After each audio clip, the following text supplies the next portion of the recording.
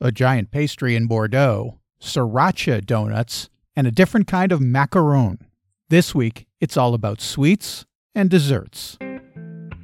Traveling the world to bring you delicious dishes, tasty beverages, and interesting experiences. This is the Destination Eat Drink Podcast on the Radio Misfits Podcast Network. I'm Brent Peterson. Welcome to Destination Eat Drink, the travel podcast for foodies. You found the place where food and travel meet at destinationeatdrink.com, on the Destination Eat Drink YouTube channel, and here on the Destination Eat Drink podcast. And with the holidays upon us and everyone sharing treats, I thought we'd revisit a few of my favorite conversations about sweets and desserts. We're sampling Stroopwafels in Holland, donuts in Asheville, pain au chocolat in France, and cannelle in Bordeaux. But first, if you like food and travel, check out destinationeatdrink.com. I just posted a story about where to get the best gelato in Milan, Italy. Read that at destinationeatdrink.com/blog. I also just posted a new video about living in Portugal and how much it costs each month. I made my home here for 2 years, so I thought you might be interested in that. See the video at destinationeatdrink.com by clicking on the video tab or by going to my YouTube channel at Destination Eat Drink 946. Okay, I'm starving for something sweet, so let's eat. Destination Eat Drink.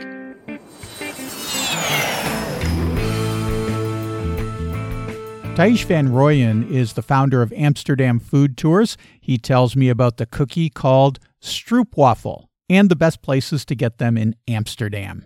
A friend of mine, when I lived in Austin, Texas, a strange place to get Stroopwafel, but she was from Rotterdam, and she started a little Stroopwafel company. And at the farmer's market, she would make fresh, hot Stroopwafels, and this is where I fell in love with them with a cup of coffee. I was a gelato maker, so I would put a scoop of gelato on top of the Stroopwafel. It was really nice. Beautiful. But anyway, talk to me about Stroopwafels a little bit. First of all, describe what they are, because I know what they are, but describe for our audience who might not know, what is a Stroopwafel? What is a Stroopwafel? Okay. So a Stroopwafel is a cookie, obviously, and it has two main components, and that is the dough and a caramel syrup that comes with it. And actually, it's two cookies, and in between is the syrup. A specific flavor is cinnamon. Dutch food has a lot of spice flavors, and it has to do with our colonial history and our spice trade for hundreds of years. And how it's made is just the dough, flour, and water, and butter, and cinnamon, plus a bit of yeast. And then they make a ball out of it, and that is goes under I'm not sure what is the English word, a pressure grill for 2 minutes, and they are taken out, and they have become a little bit fluffy, like a shawarma bread, you can imagine. And that's sliced open, and then next to it, you have a pan with hot caramel, a mixture of butter and sugar, and that goes in between the two slices, and it's closed, and then you enjoy it.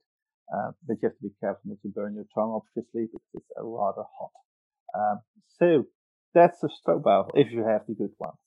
They're so good hot too, right out of that little press, because they're crispy and they're caramelly and they're sweet, and then they've got the spice in there. Oh, so good. It's just a very small piece of Christmas enjoyment it gives to you. I would assume that when we go to Amsterdam, we get these at just regular bakeries. Do they make them fresh for you, or do you get them prepackaged? How do they come normally? Yeah, there is a trick, because you'll see them everywhere. Even Starbucks has them on the menu right now, I believe, worldwide. And of course, you want to have the best one. So you have to be. The best thing is you can source them at a local bakery where the locals go, and you have to check, because the good quality stroopwafel is made with real butter. And if you have the more touristy ones, the cheaper ones, they use margarine, which is, inexpensive, obviously. But the real butter that gives you this real comfortable, good flavor to it. And second to that, go to the markets. And for example, the market in the Jordan I talked about last week on Saturday, they have a stall where they make fantastic stroopwafels as you go. You can see them how they make it, and that's a real joy. The last tip: if you have them, pre-packaged, and you have them at your home, it's nice to eat them a little bit warm. So do as the Dutch: take a cup of coffee, cup of tea, and put them on top of it. Leave them for a bit, and then you're ready to go.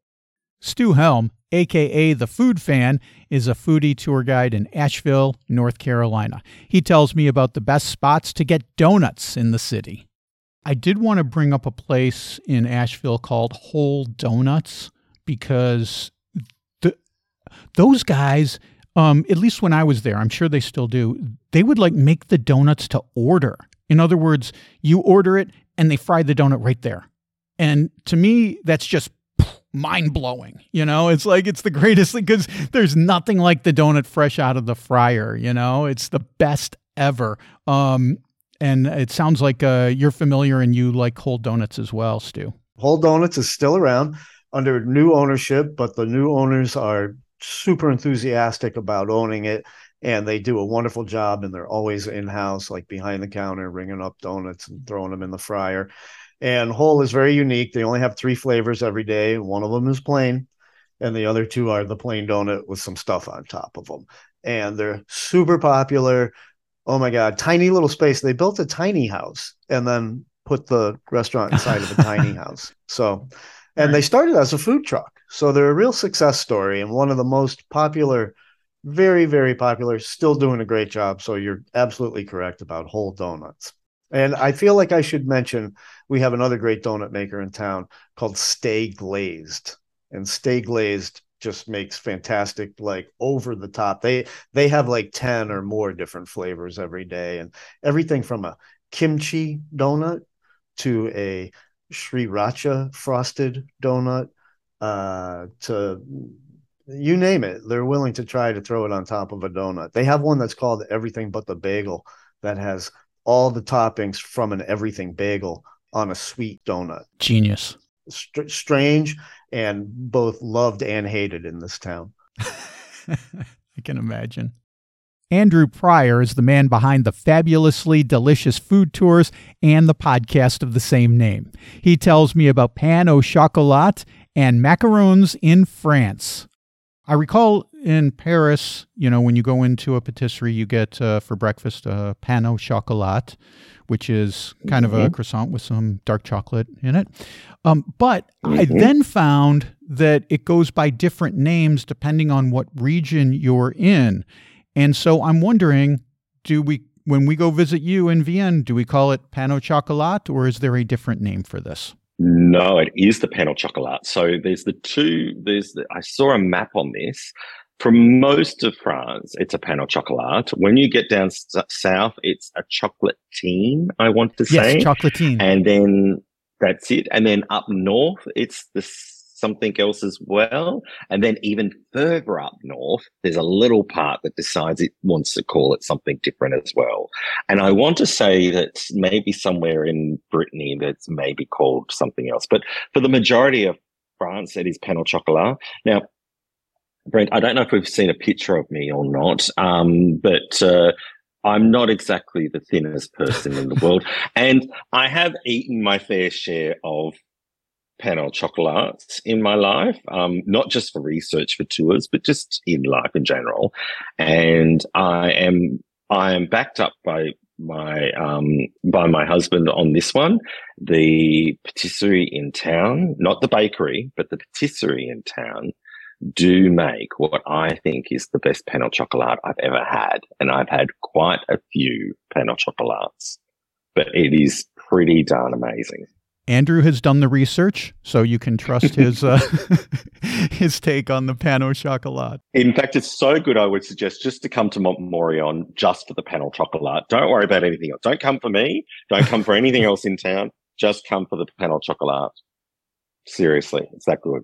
Your town is also famous for the macarons. My aunt who speaks French and studied in French-speaking Belgium makes sure that I say that properly. Macaron.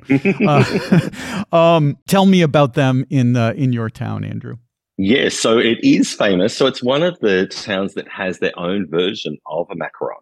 So you will find, again, similar to the different names for a pain au chocolat, there are different versions of a macaron depending on where you are in France. So we all know a macaron as what is made famous from La Dorée, and that would be the almond meringue, 2 biscuits with a ganache or some sort of delicious cream in between those 2 biscuits. Oh, and my God. They are just amazing. A little tip, if you do come to France and you find a place that sells them, buy them just before you leave to go back home. And then when you get home, you take them over in the airport with you on board, not in your checked-in luggage. But when you get them home, freeze them. And then take them out and defrost them, and they will just be as perfect as they were when they came out of the shop. If you do that process, it's just a little tip there that was given to me by a pastry chef in Melbourne who was French. She used to do that all the time, and it works an absolute treat. But here in Montmorillon, we have the Montmorillon macaron, which is actually it's a little bit more like a macaroon. So do you know the difference? Now I've got a question for you, Brent. Do you know the difference between a macaron, a macaroon, and macron? No, I don't. Please educate me. So the macaron, I've got to say this right. The macaron is the lovely biscuit that I mentioned from La Dorée, the 2 almond egg whites, meringue biscuits with a lovely ganache in between. The macaroon is often made with coconut, or it can be it could often made with coconut and is sort of in a ball shape. And then of course macaron is a very famous, handsome French president. But so our Montmorillon macaron is more or less, it's sort of more like a macaroon, but instead of using coconut, now this is a guarded recipe. They will not tell me, no matter how many times I go in there and buy them, they will not tell me how they make them. But instead of using coconut, they use almonds in that. So they still call it a macaron, even though it looks more like a macaroon. And then this is something that happens all over France. There's other regions that have macarons, macaroons. I keep on saying macron. I'm fixated. There's other regions that have macarons. I did it again. Macaroons that just the biscuit. There's no ganache in between with the meringue biscuit. They just sell the biscuit.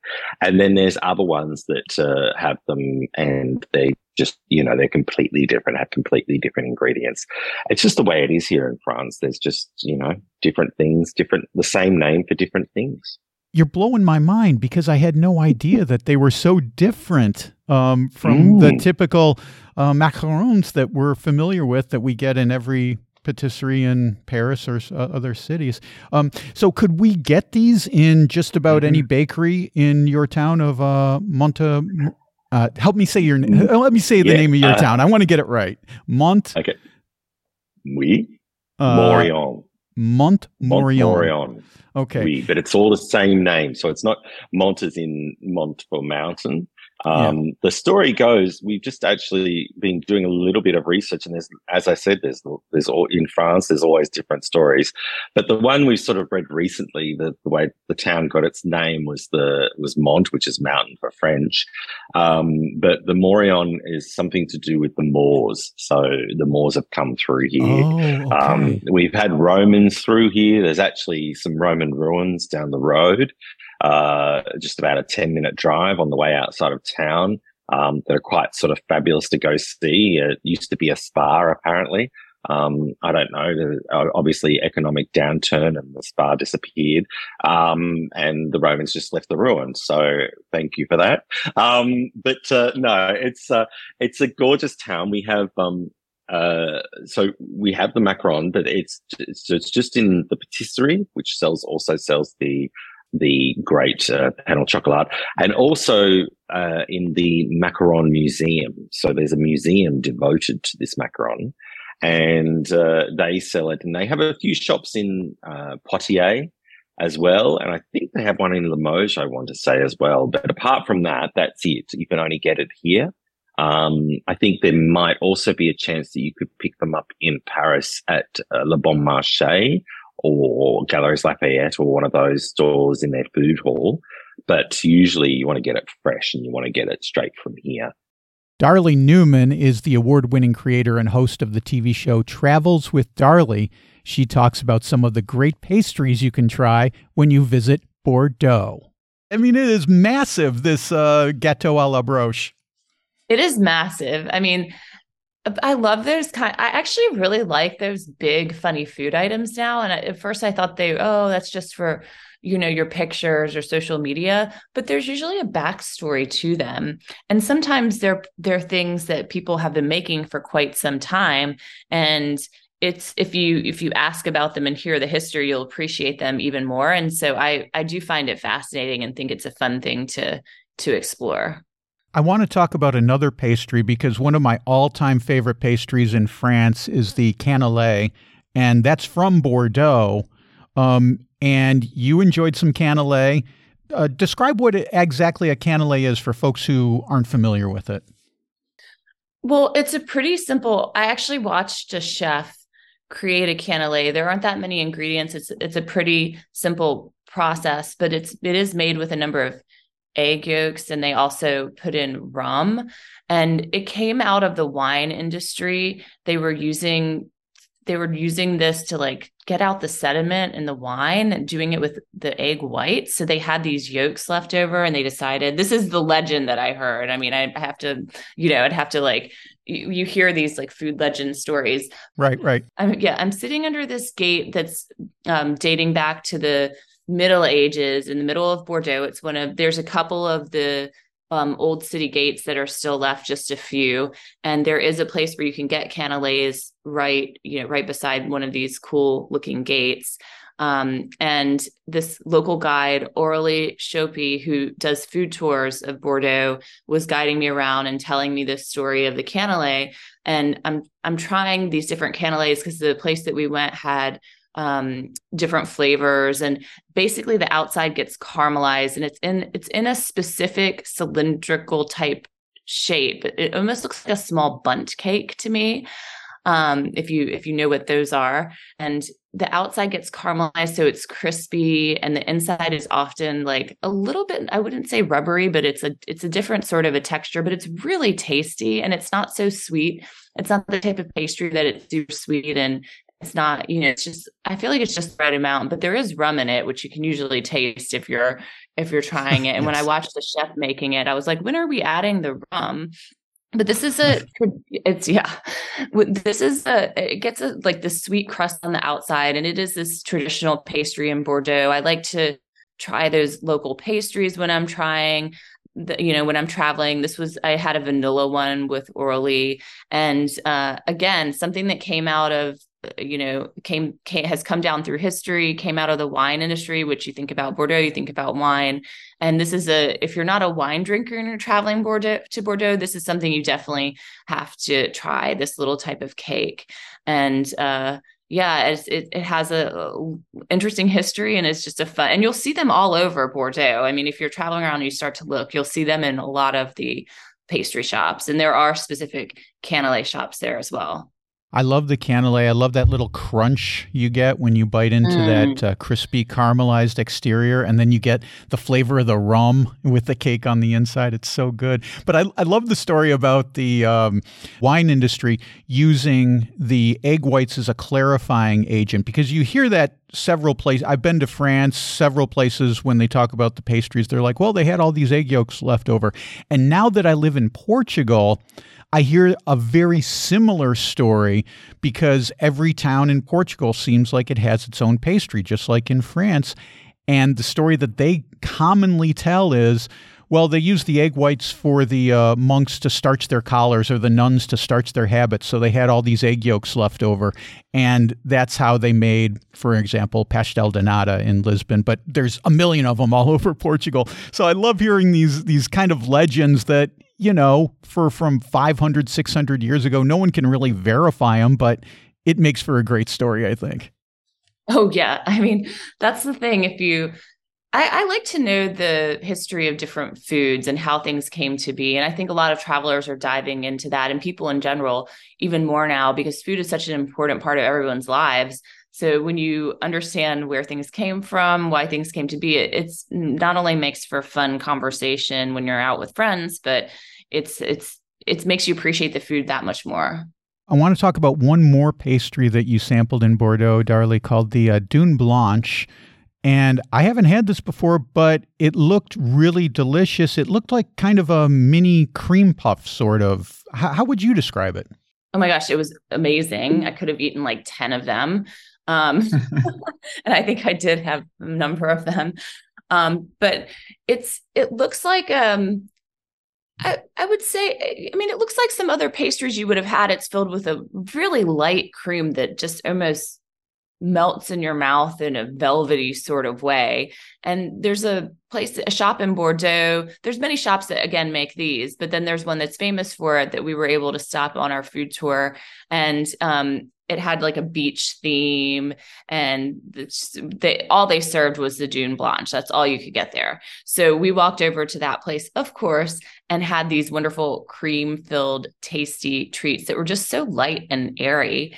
And it was, it's coming from the Dune Blanche has that white cream filling from reminiscent of the beaches. So you can look at it and think, oh, I could see popping one of these into my mouth when I'm on the beach in France.